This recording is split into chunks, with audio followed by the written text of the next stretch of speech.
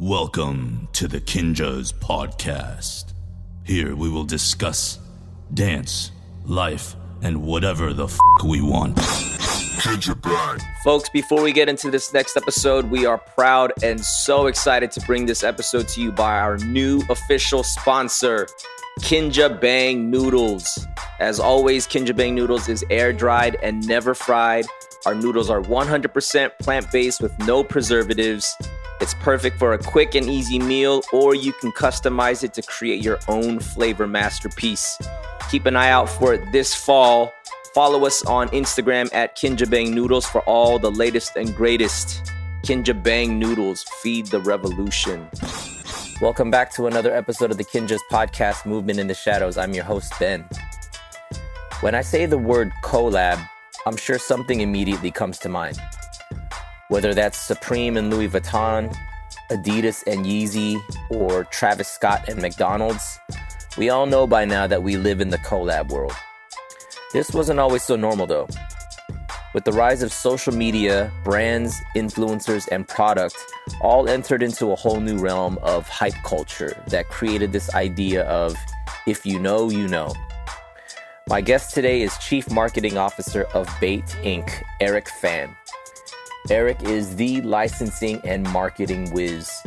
From working on licensing for toys at Disney for many years, to coming on board to running marketing and business development and licensing at Bait, Eric quickly became a master at the craft of licensing.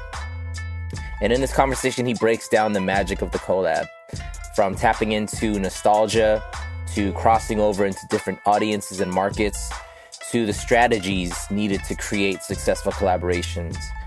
Eric really gives us a very insightful look into how the art of the collaboration changed the face of the consumer industry. And he also talks about the importance of creating a strong network around yourself in order to create more future potential collaborations and opportunities. And we met Eric a few years back. We did a kinesthetic pop-up at the Bait store in San Diego during Comic-Con. And being surrounded by his world and seeing how he has been able to successfully bring in so many collaborations into the Bait ecosystem, and us being able to just soak a little bit of that in was super inspiring. And to catch up with him now during this time of 2020 and seeing how he and how Bait has shifted and how their focuses have shifted during these times, to the lessons that they've learned, to how they are capitalizing on certain legs of their business and learning how to shave off the sides that aren't as necessary or aren't working as much. For the budding entrepreneur or someone who has ever been wanting to get into licensing, or if you've ever just simply been curious about how collaborations happen and what goes into that whole process, this conversation is packed. Eric is a whiz at what he does, and I myself am super inspired by this conversation. Another great episode for you guys. Let's get into it. Folks, welcome back to another episode of the Kinja's podcast, Movement in the Shadows. I'm your host, Ben, and today my very, very special guest, we have Chief Marketing Officer of Bait. We have the homie Eric Phan in the house. Eric, welcome to the pod, bro. Thank you for having me, man. Thank you for being here, man. It's been a while that we've caught up. We all met you about, when was it? Right after ABDC, which is like 2015, 16. And yeah, man, we've been able to interact with you. We did a pop-up shop with the store out in San Diego during Comic-Con. Yeah. And I don't know, man, we just interacted a handful of times over the course of the many years. And, you know, it's been a while, obviously, with 2020, everything's kind of in a weird sort of pause. But yeah, man, I want to kind of get into your story. So before we kind of get into like what you're doing now and what Bait is doing, I'd love to kind of go backwards. I love to get the origin stories of people. So can you give us kind of a brief snapshot of where you grew up, the family situation, the school situation, and then we can kind of fast forward into where you're at today? Okay. Man, in a nutshell, I'm a refugee kid from Vietnam. Fled the country when I was a baby, when I was 1.5, at the fall of Saigon. The family bounced, came over here, um, kind of single parent. Mom raised me and grew up in the SGB. I'm a 626 kid.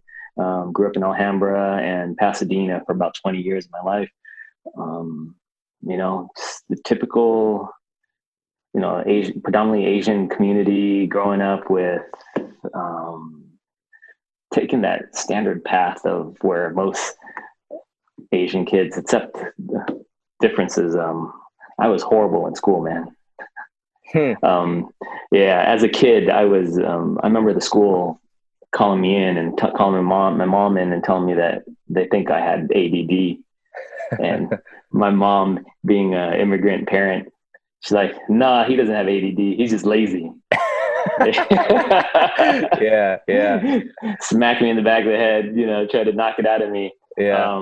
But yeah, I just couldn't concentrate in school for anything, man. I couldn't focus. And so school was never my thing.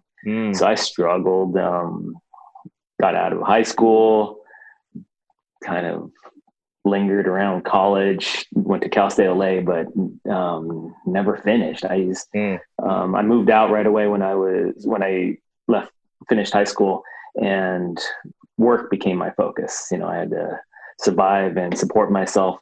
So school was always secondary. So, I was always kind of like a part-time student and never finished. And then fortunately, Disney did a internship recruitment at Cal State LA. And I was fortunate enough to land a spot, an internship with Disney Consumer Products. At the time, it was a 6-month internship. And I just busted my ass in that internship, man. And 4 months into it, they said, "Hey, we have a full-time position available. You want to take it?"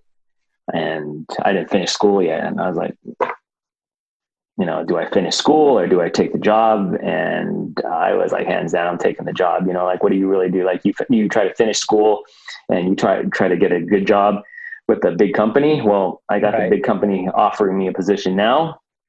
Take it. Try to do some, night classes later and finish up. The rest is history. Never look back, Yeah. So, what was that position at Disney that they offered you? When I first got in there, I got into computer science. I had just switched my major at Cal State LA. Again, I didn't know what I was doing. So I was a business administration major and I switched to computer science, and I got an internship in computer science. So they put me in the IT department, desktop support, going to support people, fix basic issues, network issues. And so I did that for a good 2 years there, doing that. And I started to network. I started to talk to people in the other departments, in licensing. And I was always a toy nerd. I always loved toys. And so I started hanging out with a lot of the toy people, interviewed for a position in toys. And, I didn't get the job because I had no toy experience.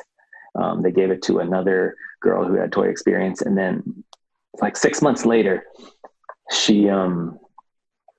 the hiring manager said, "Hey, I still got that position you applied for. It didn't work out with that other girl, but, I'll give you a shot if you still want it." I said, "Hell yeah." And got into that, got into toys, got into licensing. And from there, it just really set the path for the rest of my career, because there, I stayed in toys. After I left Disney, I went to Bandai, did licensed toys there, went to Spin Master, did licensed toys there. And while I was at Spin Master, that's when I met Pang, who is the owner of Bait and Undefeated. And he was looking to start, Bait didn't exist at the time. It was Pick Your Shoes. And he wanted to start a new showroom for Pick Your Shoes. And he wanted to name it Bait. And he wanted to do a licensed collab. And he had heard that, I had a lot of experience in licensing. So then reached out, struck a deal. And I still, at the time, I was just kind of consulting for him. I did a Street Fighter deal for them, and program killed it. And a little bit later on, when Bait had kicked off, and he saw that that was a direction that he wanted Bait to go down. He reached out and said, "Hey, you want to come on board and kind of run my marketing and kind of business development?" So at the time, the Bait store had only opened for like 2 months. I came on board, and we started concentrating on retail and collaborations, and the game was still pretty fresh. Collab game was new back then. Not everyone was in it, right? Back then, a lot of sneaker brands were offering retailer collabs, so like so-and-so would get a exclusive, like collab with that manufacturer. So it was starting to expand and start to grow. And that's when, from a Bait standpoint, we said, we got to take it to the next level. So we started tagging on a license piece on top of it, So not only was it a Bait X A6 collab or something like that, we were bringing in a licensed property, whether it be like Marvel or SpongeBob, like that. Mm-hmm. And so that really changed things up back then. The runner game was really hot. And so we the brand started picking up recognition really quickly. And then we started opening more stores. I had a little bit of retail background. And so I said, hey, this formula is working for what we're doing at this one store.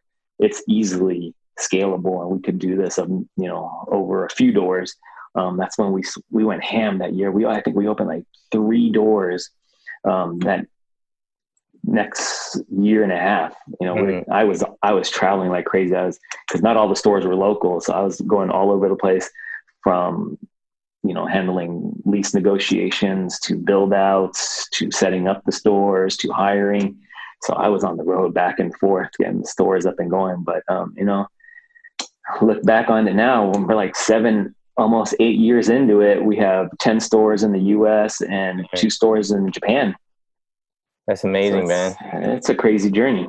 Yeah. I want to kind of back things up a little bit. So as you keep using the word licensing, and maybe not everybody, all of our listeners may understand what that means. And right. From what I know you as, like, you're the licensing whiz, man. Like, even talking with the homie Andy from Afters, he's like, yo, man, Eric knows licensing like backwards and frontwards and upside down. And so, like, can you kind of explain, what licensing is first, and then, and how you sort of became so knowledgeable and such an expert at that? Yeah. So licensing, basic explanation on licensing is just when a licensor, a brand or intellectual property, lends out its branding or its characters, its look out there to other manufacturers to produce product with that stuff on there, so that they could leverage the brand recognition from these other, Disney, for example. I'll use them because they are the biggest licensor in this world. If you think, when you buy something with Mickey Mouse on it, most likely 90% of the time Disney did not manufacture it. Disney licensed it to a brand, and they bought the ability to put the Disney logo and markings, trademarks, characters on there, so that they could sell that, use the brand recognition that Disney has built over there so many years, so that they could sell that to their consumer. And then the manufacturer will pay a royalty back to Disney for everything that they sell using that mark. And so it's a multi-billion-dollar business. Everyone does it. Every big brand out there.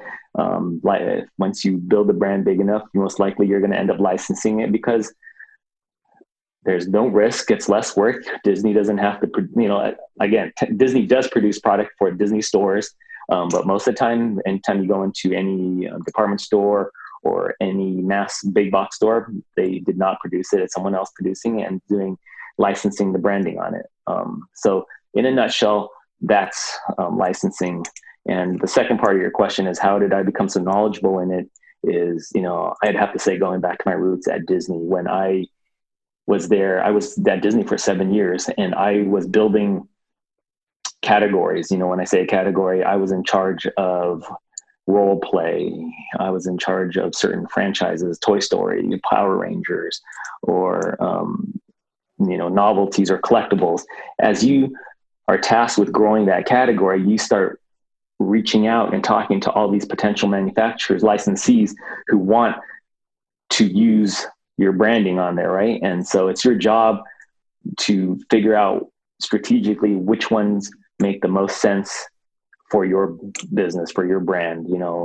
There's brands out there that could get you volume, like guys who produce and make things for Walmart. There's going to be tons of units and a lot of royalty behind it.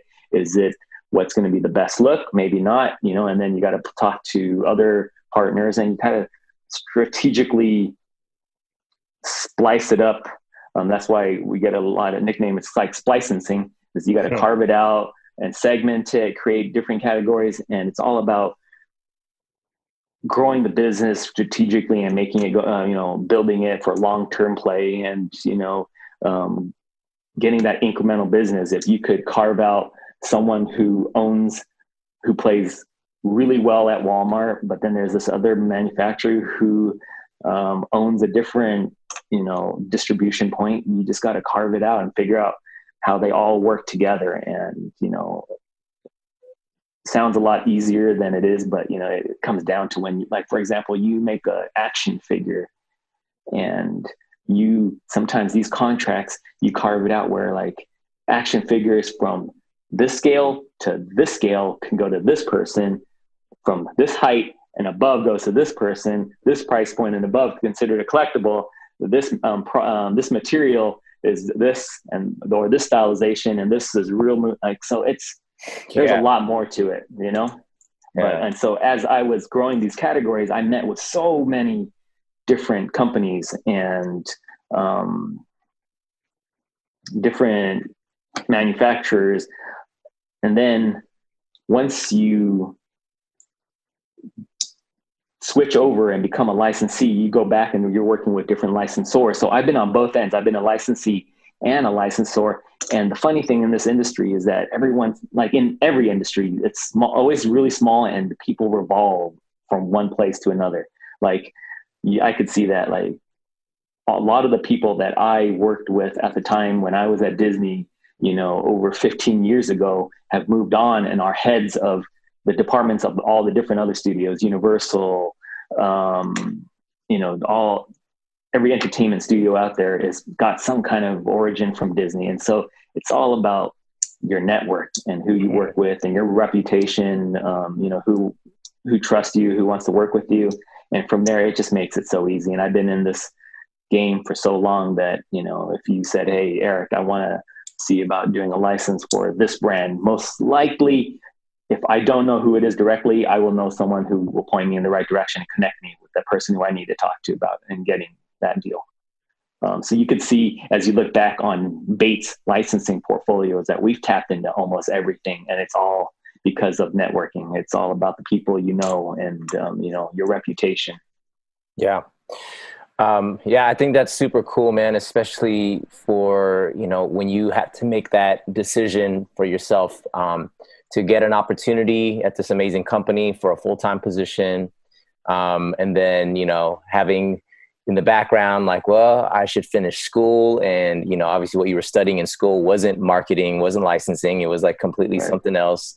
And there's like the safe route or the conventional route that I'm sure your mom was encouraging you to take. And then you taking that leap over the other end and seeming like it's a risk, though it's like, well, like, what am I even going to school for anyways? It's to get a job at a company like this. So it's like, I almost like fast forward into that, but it seemed like, it felt like you took a risk, like in your own mind, like I'm going to take a risk. I'm going to not finish school. I'm going to go do this. And then when you do that, I think when you kind of like, you burn your boat, so to speak, there's this like heightened sense of like, yo, man, I really need to figure this thing out because I need to make sure that I didn't make the wrong decision. You know what I mean? Right.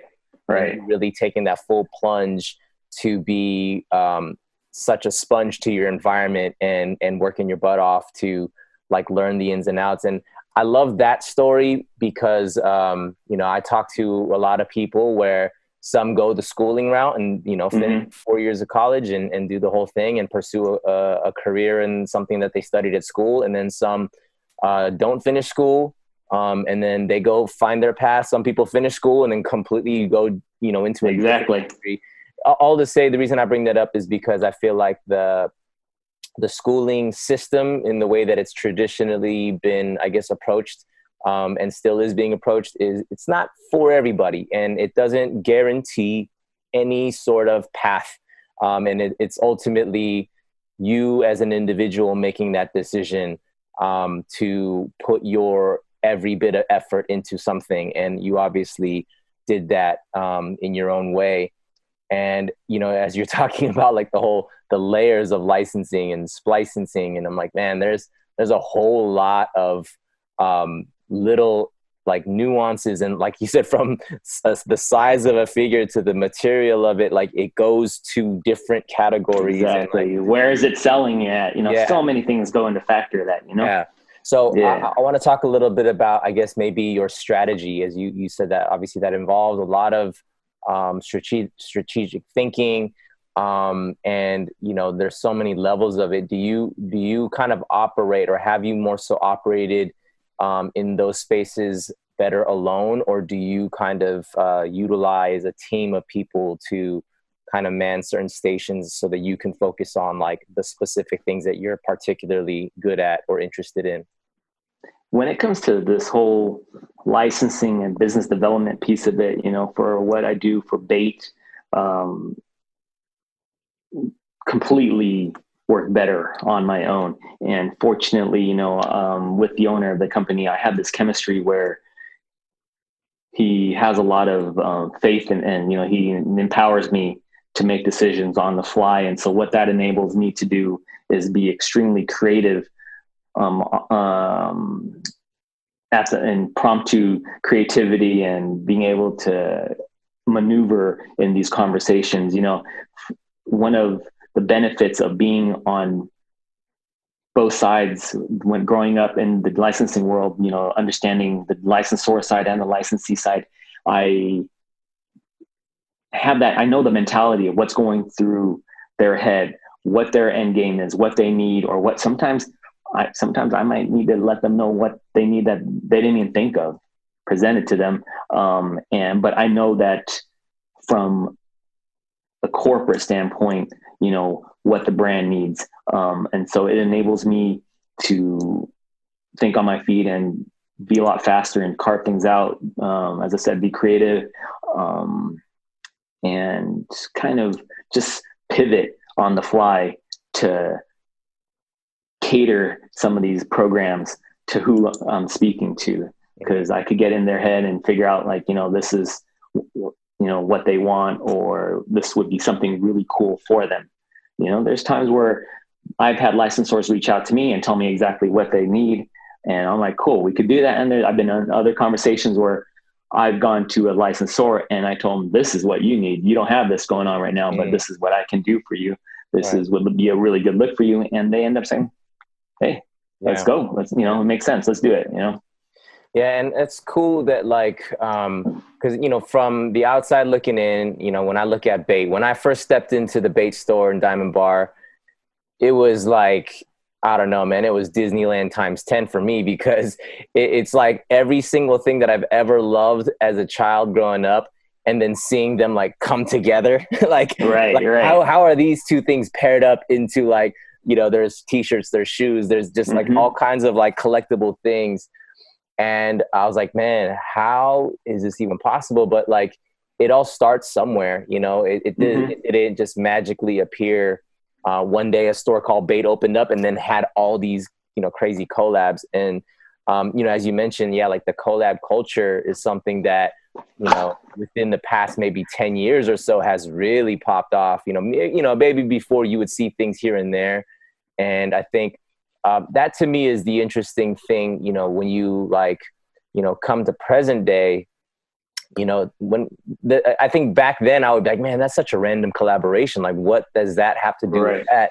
But like almost that the sense of a random collab is almost disappearing, because you can literally collaborate anything. I mean, when I'm seeing Travis Scott collaborate with McDonald's on a quarter pounder with cheese. I'm like, yeah, why not? Like, sure, I'm sure that works, you know? And so I guess, you know, with, you know, as you stepped into bait and, you know, with the contacts and that you probably carried over from, you know, working with Disney, which I'm sure, as you mentioned, you had so many licensees that you were working with because Disney's, you know, one of the largest companies in the world. So now that you kind of were in a space where you were able to run a little bit more freely, I'm sure there was like, you know, you probably were like a kid in the candy store. Like, dang, if I have freedom to like try to, you know, collaborate with, you know, whoever, I'm sure there was a lot of sort of childhood dreams for yourself that you wanted to kind of bring into the table. So what were some of those like early projects for you that you like, or maybe some of the first stuff that you did with bait that you were able to really exercise your creative freedom and like sort of your childhood dreams to kind of come to real life? Whew.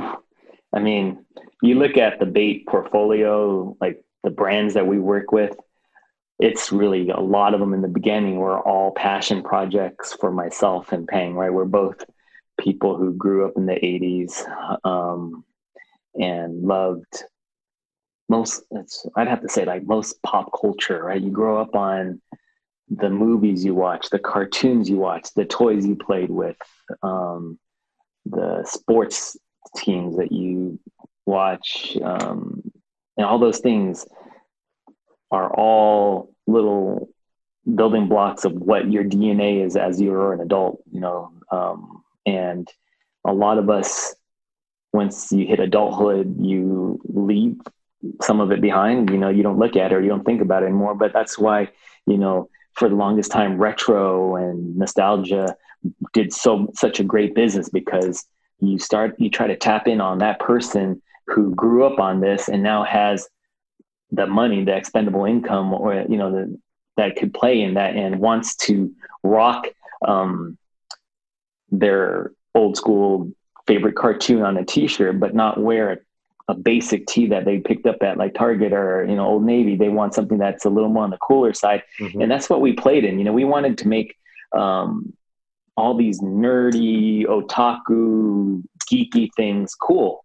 And we always, you know, going into any licensed program, like, I mean, we pick it apart and, you know, you talk about how everyone's doing collabs and, you know, what was that movement? It was just really finding ways to expand your following, right? Your exposure. Like if, for example, I pull in some random license for a shoe. Let's just say we just did our Reebok Toy Story capsule. It's kind of random, but see, you know, the world out there for that person who's a Toy Story fan. And, you know, there's no doubt, looking based off of the box office numbers for the Toy Story franchise, there's enough fans out there, right, that are just Toy Story fans. And then we scale down and we look at the sneaker culture, that sneakerhead that we work with, you know, already. And, you know, the sneaker industry is a massive industry already. And then you go into the hardcore sneakerhead who, you know, how many of them are willing to drop $200 on their favorite pair of sneakers that drop every week?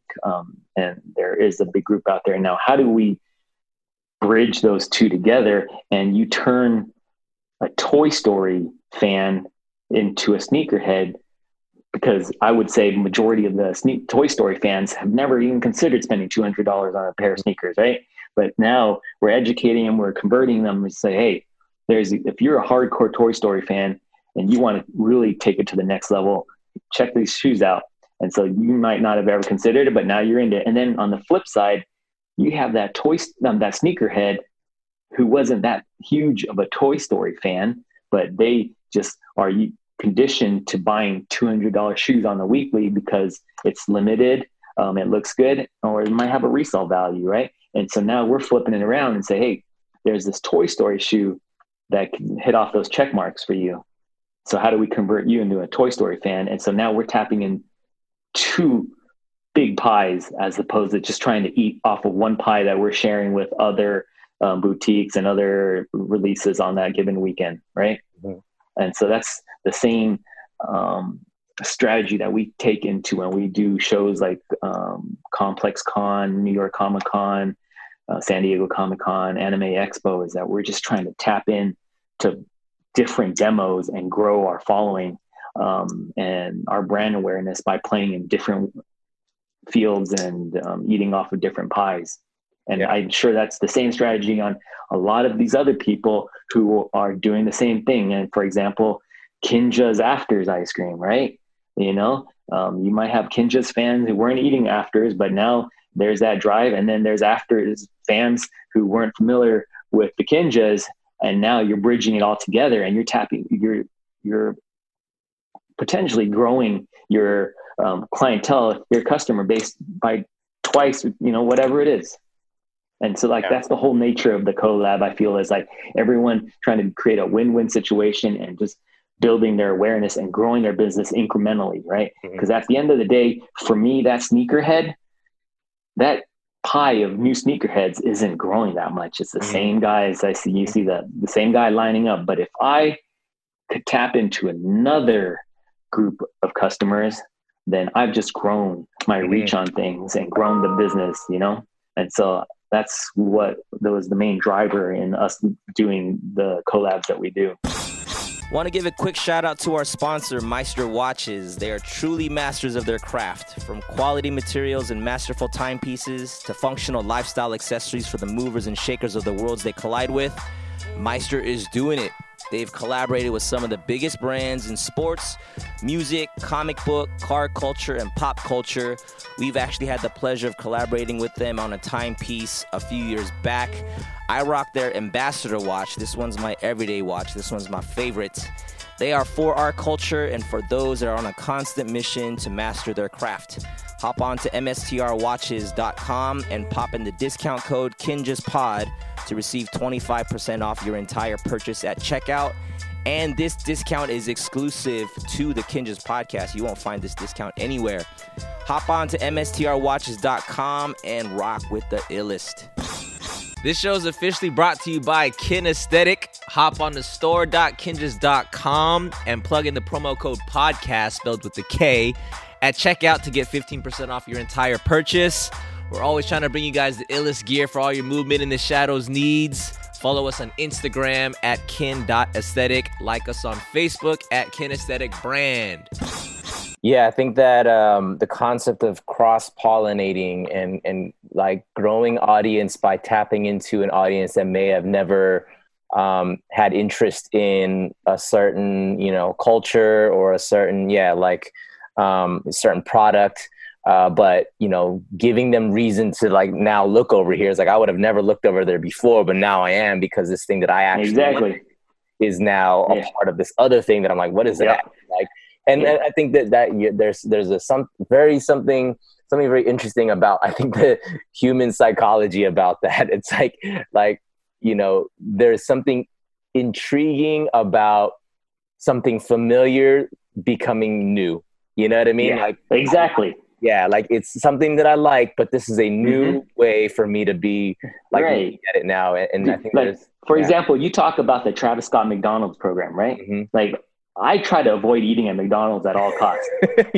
Right. I don't remember the last time I ate at McDonald's, but that Travis Scott program, I was intrigued. There was marketing. It's basically a quarter pounder with lettuce, barbecue sauce, and bacon in it. Right. But you're saying exactly what you're saying. It's something old. They changed a few things, put a lot of marketing behind it. Got me. I went down there. I tried it out because I was intrigued. I'm also in the industry, but I'm sure a lot of Travis Scott fans did the same thing. It got me completely, you know? Just curious, because I only heard about it. And I kind of laughed it off, but I was like, man, that is pretty freaking genius. Because I'm like, man, I'm not going to go buy that. It's the same thing. But I was just like, but I kind of want to do it. You know what I mean? Just because I want to experience it and just to say that I did it. Was it just the same, like, cost wise, or did they like mark up a premium on it too, or how did that work? Honestly, I don't eat at McDonald's enough to know if it was right. But it was good. I mean, they changed a few, added a couple ingredients where you could have done it already. You could have made a custom on your own at any given day, but they did it up for you and they called it a Travis Scott. And, I did.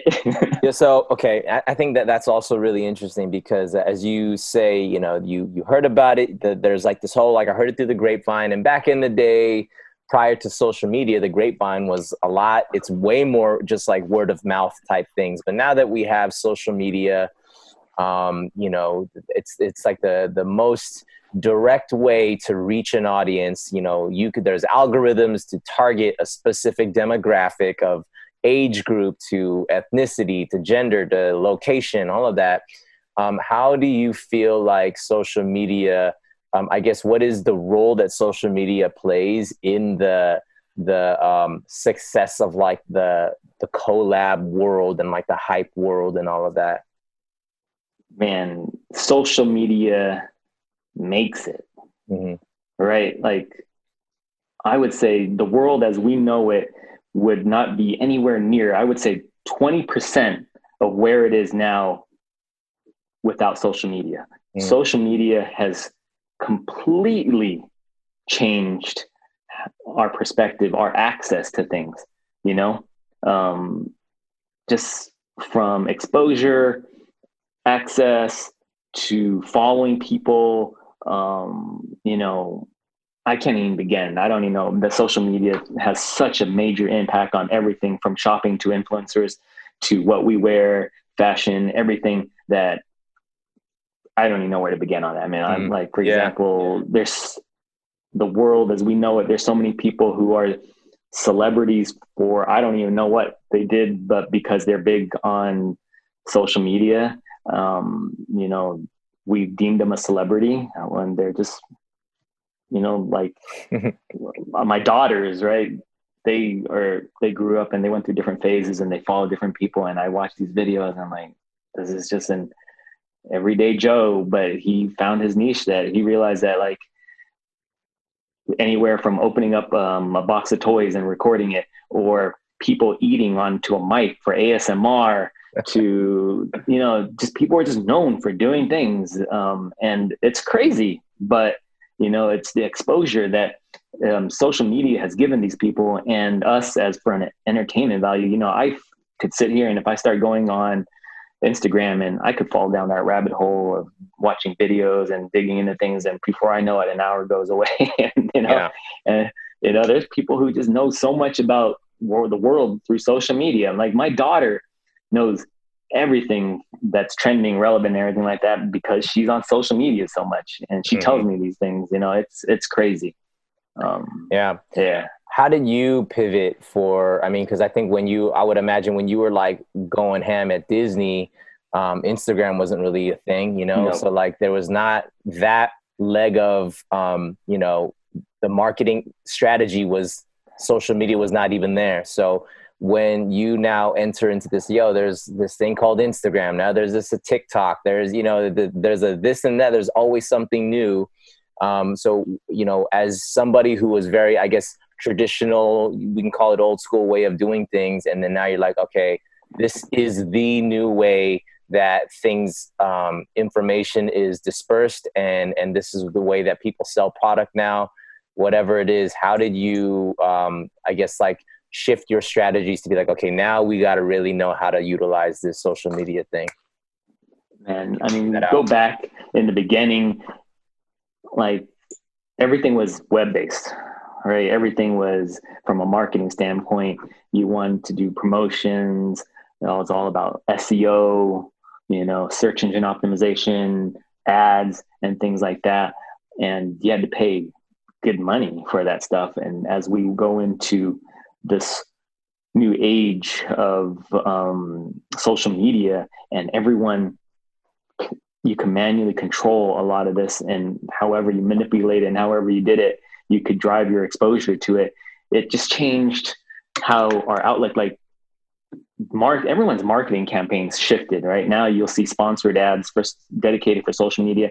As I go into conversations with a lot of licensors, some of them want to know from a marketing standpoint what you're going to do to support it, and what it was back in the day where we wanted people to set a certain budget towards promotional ads, run commercials, run newspaper, magazine ads, different things like that.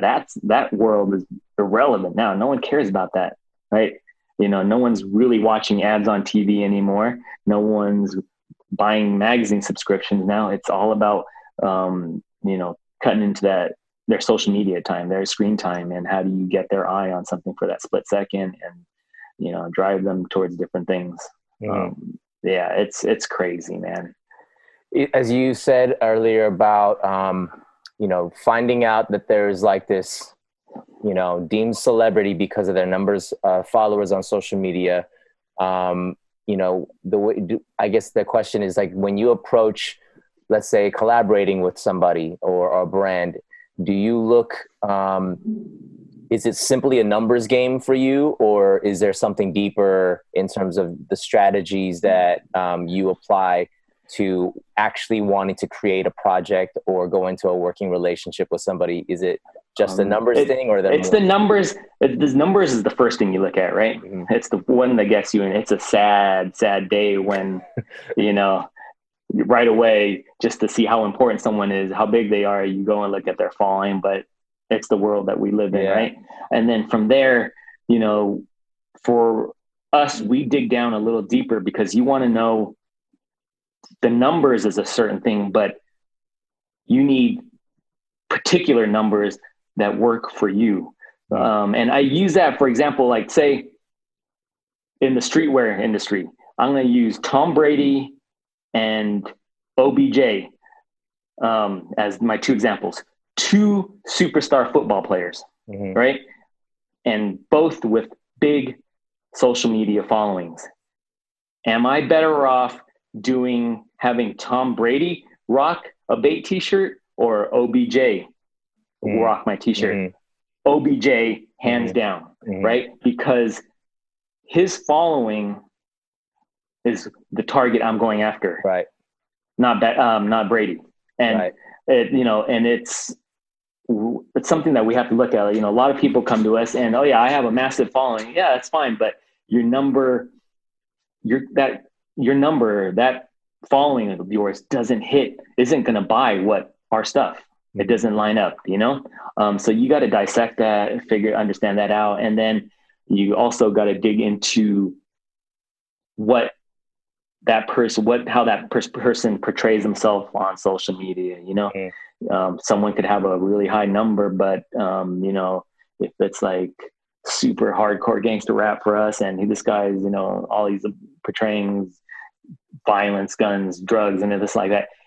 Is that the image that we want? He might have an enormous following, but that doesn't fall in line with what our look is, Right. And, sometimes you could see these things, and sometimes things just come out of nowhere. And that's why guys lose big endorsement deals for the things that they say, or, skeletons coming out of the closet. It happens all the time, and they lose their big contracts like that. But, so some of the little things that we look into when digging deeper into someone's social media following and the numbers behind it, it's not just the number. Yeah, absolutely. Yeah, I think understanding what like your brand is, like the flavor of your brand, so to speak, like it needs to align in order for it to like have a I guess sort of a cohesive meshing, together. Yeah. So, during these times, with COVID and 2020, have you seen this affect your industry? I guess of course it's affected it, but I guess how has it affected it? Do you see a lot more negative effects, or has it not really affected in terms of how people consume because people are online anyway? How has that been for you guys in shifting during these times? You nailed it when you said online, right? During this time, obviously all the business was pushed online because brick and mortar was done. And fortunately for us, we came from the online business. As I said, when we first built Bait, it was because it was to be a showroom for pick your shoes. And we were already killing it on e-com. So we had a very robust e-com setup, warehouse fulfillment and everything. So inventory was very heavy. And then a lot of other boutiques came along, but weren't so concerned with the online piece of the business and more, all about their brick and mortar presence. And which is great. They were doing a great business when their store was able to open. But what happens when, COVID hit, and which was completely unseen by anyone, they were majorly impacted because their e-com wasn't developed enough for the reach wasn't there. If you take, if you break down our e-com sales and where we're pulling in our business and how much of it we do out of state, it's a good majority. Whereas these guys were all relying on, brick and mortar business. And so their reach wasn't there. They didn't plan marketing and from an inventory standpoint, like that. So it affected a lot of other boutiques in the industry. A lot of product had to be placed on hold and stuff like that. Whereas we just continue to take it on, and we're moving it. We just pivoted over to online sales. It's tough. I mean, even to this day, of the 10 US stores, we only have 2 open right now. Wow. Yeah. And that was just recently. We opened up Denver, and then we just opened up our Santa Ana store last week. And there's still some stores that I don't foresee opening anytime soon either. Portland, PDX, they're still protesting up there. There's still unrest up there. So we don't foresee that. And then Hawaii, which is a state that is driven predominantly by tourism, and it's been shut down. Yeah. There's no need for us to open that one back up anytime soon yet either. So the industry's been impacted, but from a dollar standpoint, our online sales have been crazy. So in the beginning, everyone was worried about the economy and stuff like that. We showed no signs of that looking at our sales online. Like, numbers were still just booming. And that's across the board. Everyone I've talked to who was set up and were doing online sales, everyone was cranking. So by all means, stimulus checks, unemployment, everything like that. And the people who kept their jobs, who were allowed to work from home, no longer paying for dry cleaning, lunches, gas, they were throwing their money all on sales too. Right. So, yeah. That's so interesting. With that, I mean, I think what we're learning and what we're seeing happen right before our eyes is a huge shift in consumer behavior and the way that, people are going to construct their businesses moving forward. So do you feel like this is kind of the end of the brick and mortar industry for a lot of different a lot of industries? So not only, fashion and apparel, but I feel like people aren't going out and doing the normal things that they used to. I went to a movie theater for the first time this past Sunday, first time this whole year. Place was empty. And we literally sitting in a theater by ourselves. And I'm like, there's no way this is sustainable. How are they going to keep this open? So even the film industry and things like that everybody is looking at a new world. So what is your opinion and thought on the future of brick and mortar? The future of brick and mortar is going to be great. There's going to be a lot of them shutting down, but I think it's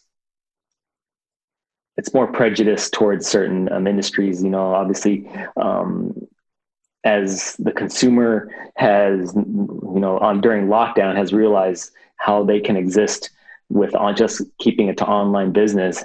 You really, for this in streetwear industry particularly, I think there are certain things that the consumer still needs to go and shop for, or from a retailer standpoint, we could still manipulate that. I could put it online on a special release, or I can make it in store, and guess what? You're coming to my door. Right. Yeah. And so when you have certain limited, high demand items, you can still rig the system and drive business towards brick and mortar. And then there's a lot of other players out there who don't have that freedom. It's more of a mass commodity that, consumer doesn't need to see it, feel it, touch it, and could just easily order it online. Amazon killing it during quarantine.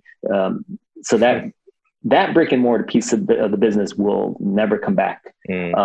But for our particular piece of how, as I mentioned, we can still work the system and manipulate it so that we drive the business back to brick and mortar, by doing activations, pushing releases, running raffles and stuff like that through the door, that it still drives the consumer through. Yeah, I think you bring up a very interesting point. I mean, that all goes back to strategy, right? Experience is, you can't duplicate or fabricate an experience that can only be, done in one way. Like, I can't recreate live interaction no matter how good technology I have. Like, live concerts, going to sit in the movie theater and doing the whole thing, unless you're balling and you can create your own movie theater at home somehow. Right. Like you said, an exclusive drop that, like, the cultural aspect of, like, the sneaker drop is like waiting in line, busting through the doors right when things open. That's why people still do Black Friday. I mean, I know a lot of, businesses have shifted to, like, everything's online, so you don't have to, be waiting, overnight after Thanksgiving. But some people love that. They're like, that's right. Like what it's fun, like to camp out in front of a store. So I think, the future of any industry that wants to still create that live in-person experience, via brick and mortar, you just need to strategize on, like, what can I create here that people can't.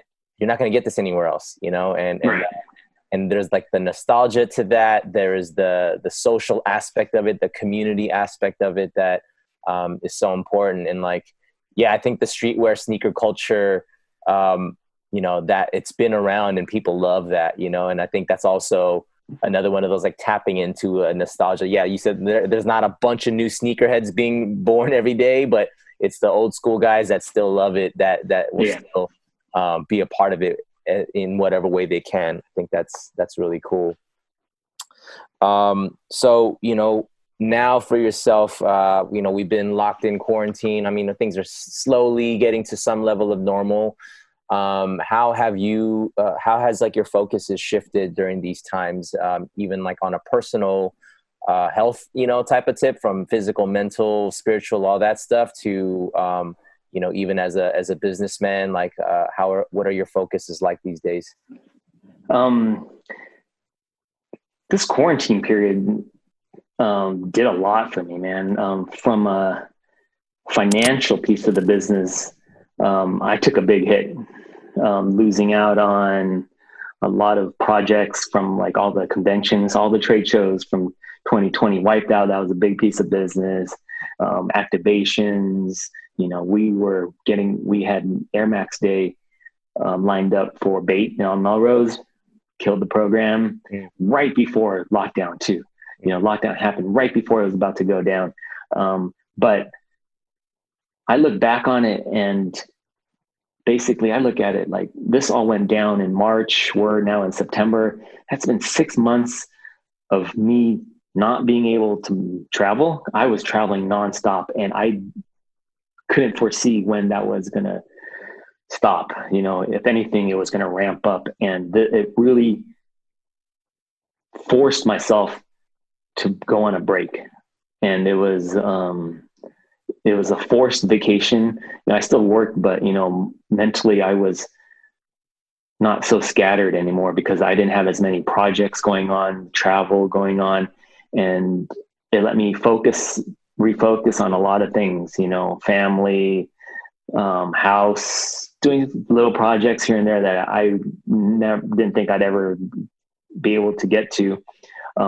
Spending summer vacation with my daughters, but here we were, and, we were forced to do it. And it was amazing, like, getting to spend quality time with the family. It was nice, man. So would I have changed the break? No. I mean, of course I wouldn't want to have COVID, affect so many people, but this forced break did a lot for me, and it was nice, and it gave me time to sit and look and plan for when COVID was going to end, or how to pivot during COVID. But, which isn't, I'm running so fast a lot of times I don't get to really sit and think about, be proactive and plan ahead, which this time did.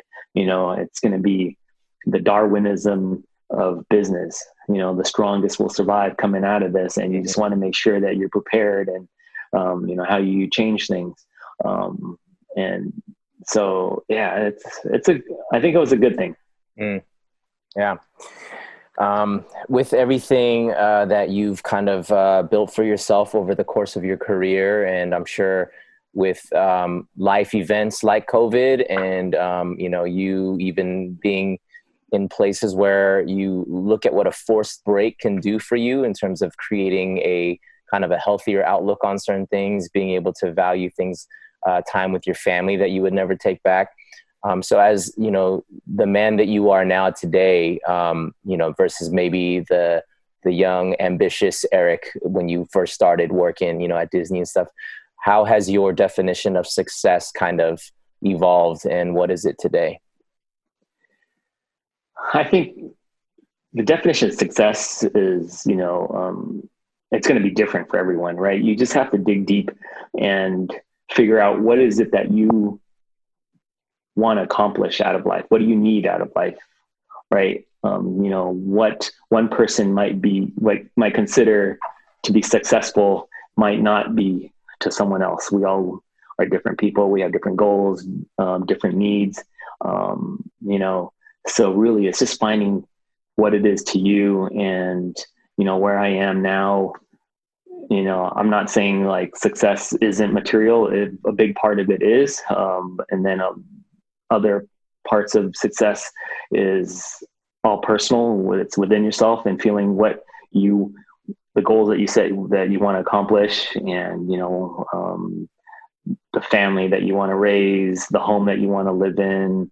To other people, it's being able to travel the places that they want to go, or enjoy the different things. So it's all relative to each person. I'm very blessed with things that I've accomplished and the things I've done, and the access that I have to do the things that I want. So, obviously we're always going to be our hardest critic. But, when you really stop and put things in perspective, and and you look at your blessings, and if you really put it, connect it to what success is to you, then, you'll feel a little more accomplished with the things that you have in life. Yeah. It's always, of course, it's always good to have, never stop pushing yourself to higher goals as well. But, to a certain point, you got to count your blessings and enjoy what you have as well. Those are all successes. Yeah, I like that, man. I mean, you present a very balanced look at it, because, not to say, you definitely said that it is relative. It is very subjective in terms of how you define it for yourself. And, again, I love asking that question, because I love to see the similarities between what everyone says. And most people say, yeah, it's like, it's happiness. It's, do you feel fulfilled? And, there's almost this, I don't know, like this sense of, I don't want to say it involves money and materialism, because that's going to make me sound a certain, like, but part of it is. I mean, if you're not Absolutely. able to put it on the table, if you're not the lights on, then like, is that really success? You got to be able to create your basic livelihood, but it's not all about that. And so I think it's important to find that balance of those two things, and obviously it gets shaped in all sorts of different ways, but I definitely love that. Yeah. My answer on that has changed recently, like a lot recently, it's just finding that it's all about that balance, you say, right? It's like that balance of, appreciating what you have, but never stop striving. Yeah. I keep going, man. That's life. Yep.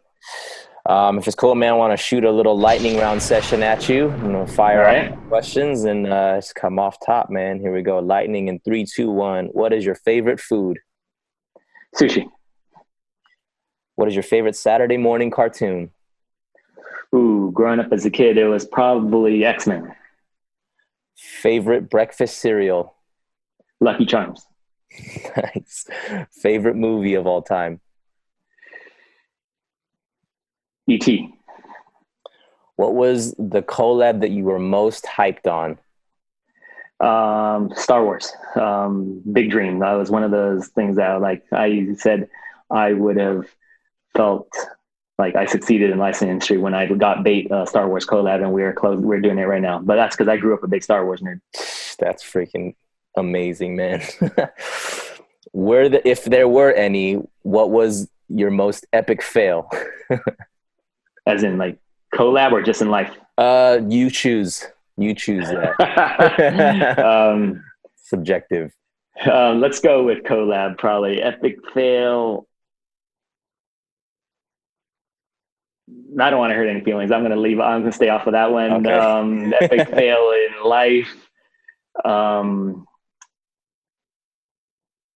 For myself, being how much I had ADD and everything like that, I just wish I would have carved a different path for school, approached it differently. Yeah. Interesting. Yeah. What was the toughest project that you've ever worked on?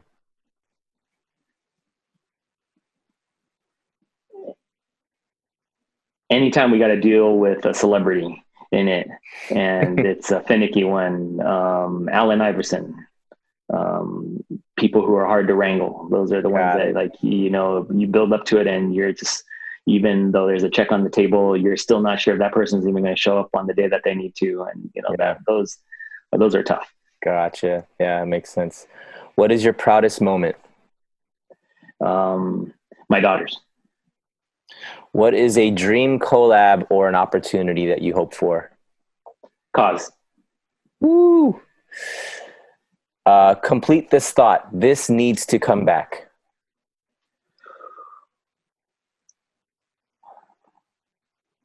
Man, what needs to come back?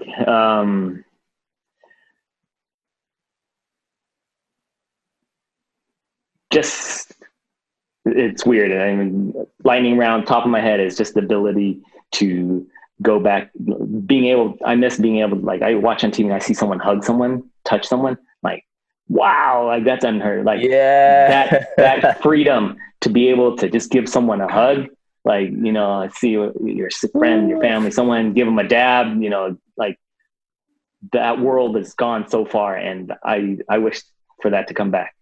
That's a great answer, man. I wasn't even thinking about that, but you're dang right about it. Yeah. Hugs and handshakes. Like, yeah, remember when we used to do that? Yeah, man. Wow. Okay. It's good. What is the most random collab that you've ever worked on? Shark Week. Oh, shoot. Okay. Yeah. Pretty out there. Yeah. What is your biggest fear?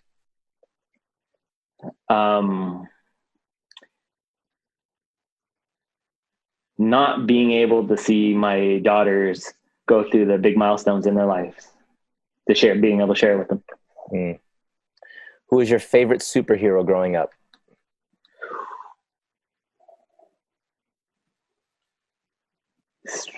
It would be Spider-Man. If you could have any superpower in the world, what would it be? Ability to fly.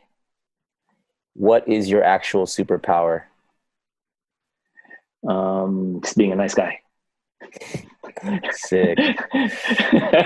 Love it. I love it. You are a very nice guy, Eric. So you're killing it. I'm trying, man. Yeah.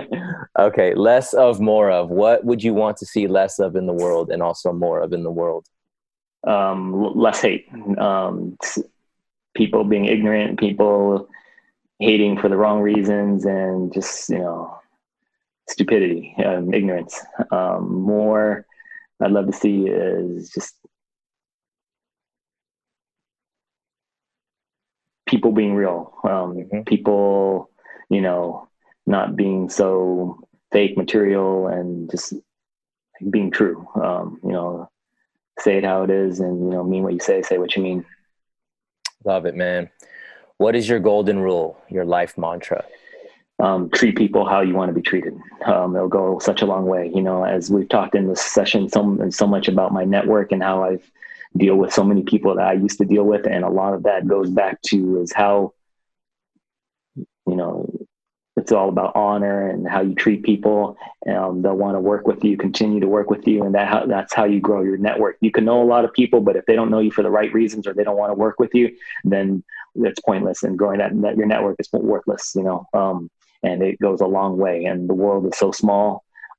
Industries are so small. Someone you could be working with right now who doesn't mean anything to you could be someone that you is a major factor in, that could grow your business or kill your business later on, because they just went to a different position. And it happens over and over and over. And so, my mantra is like, always be good to people, man. You never know, when you're going to need someone, what their role is going to be later. Like, and to be safe, just be good to everyone, and you'll always be covered.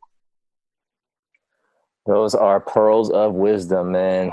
Eric, man, I really appreciate you coming on and chatting with me, man. And, even just from the few years that I've known you, like your golden rule is, I see that in the way that you've treated myself and the way that you've shown love to, the Kinjas and everything. And I see, even hearing your story, because I think this is the first time I've actually heard like the full story of like, your background and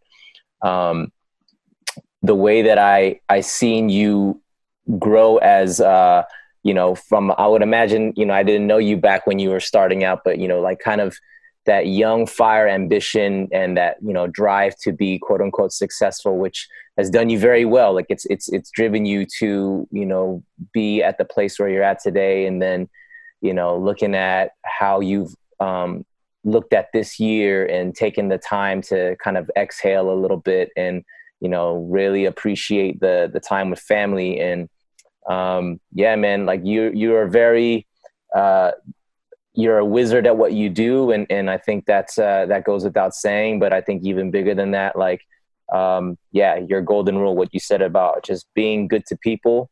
And, I love that the thing that you would bring back out of all things is hugs and handshakes. That just goes to show, man, you are a person that values people. You value connecting with people. And right. I find you to be somebody that I personally am very inspired by. Thank you, man. We've interacted in a handful of spaces in our past, and I hope to get to, real life stuff again, and break bread and hopefully maybe work on some fun stuff together. But, man, I really appreciate your time. And, I look forward to seeing what's next, because I know that you're always somebody who's moving, like you said, you got to take your time to breathe, but you got to keep moving and hustling. And I know what you got going on, what Bates got going on. It's going to be some big things. So appreciate thank you for having me, man. Appreciate all you guys, the whole Kinjas family. You guys are all amazing individuals. I still feel blessed to be in contact with you and John, all amazing group of guys. So, love you guys, and you guys will always be family, and, always glad to help support you guys. Likewise. And, we got some exciting stuff on the way too, that I hit you up about, that for sure you'll get to taste it very soon. Let me know however I can support, man. Will do, man. How can people follow your journey? Like, how can they find you? On my IG, I'm a little low key. I'm not so crazy on it, but if you need to find me, Tsunami Syndicate on IG. Sweet. A little taste of the things I get myself into. Cool, man. Yeah, we'll plug that in there. All right. And okay. Folks, thanks for listening. If you find this episode fun, valuable in any way, all we ask you to do is share it. Take a screenshot of your phone. Tag us at Kinjas Podcast, Cast with a K. We're on Twitter, IG, Facebook, and all that. That's the only marketing that we do for the show. And if you really dig what we do, hop into the Apple Store and leave us a 5-star rating. Write us a review. That helps us get visibility on the charts. And thank you guys for listening. Be safe out there. We're still in this thing. Wear your mask. Stay positive. Love people. Stay up. And let's keep moving, y'all. We see you guys next time. Peace.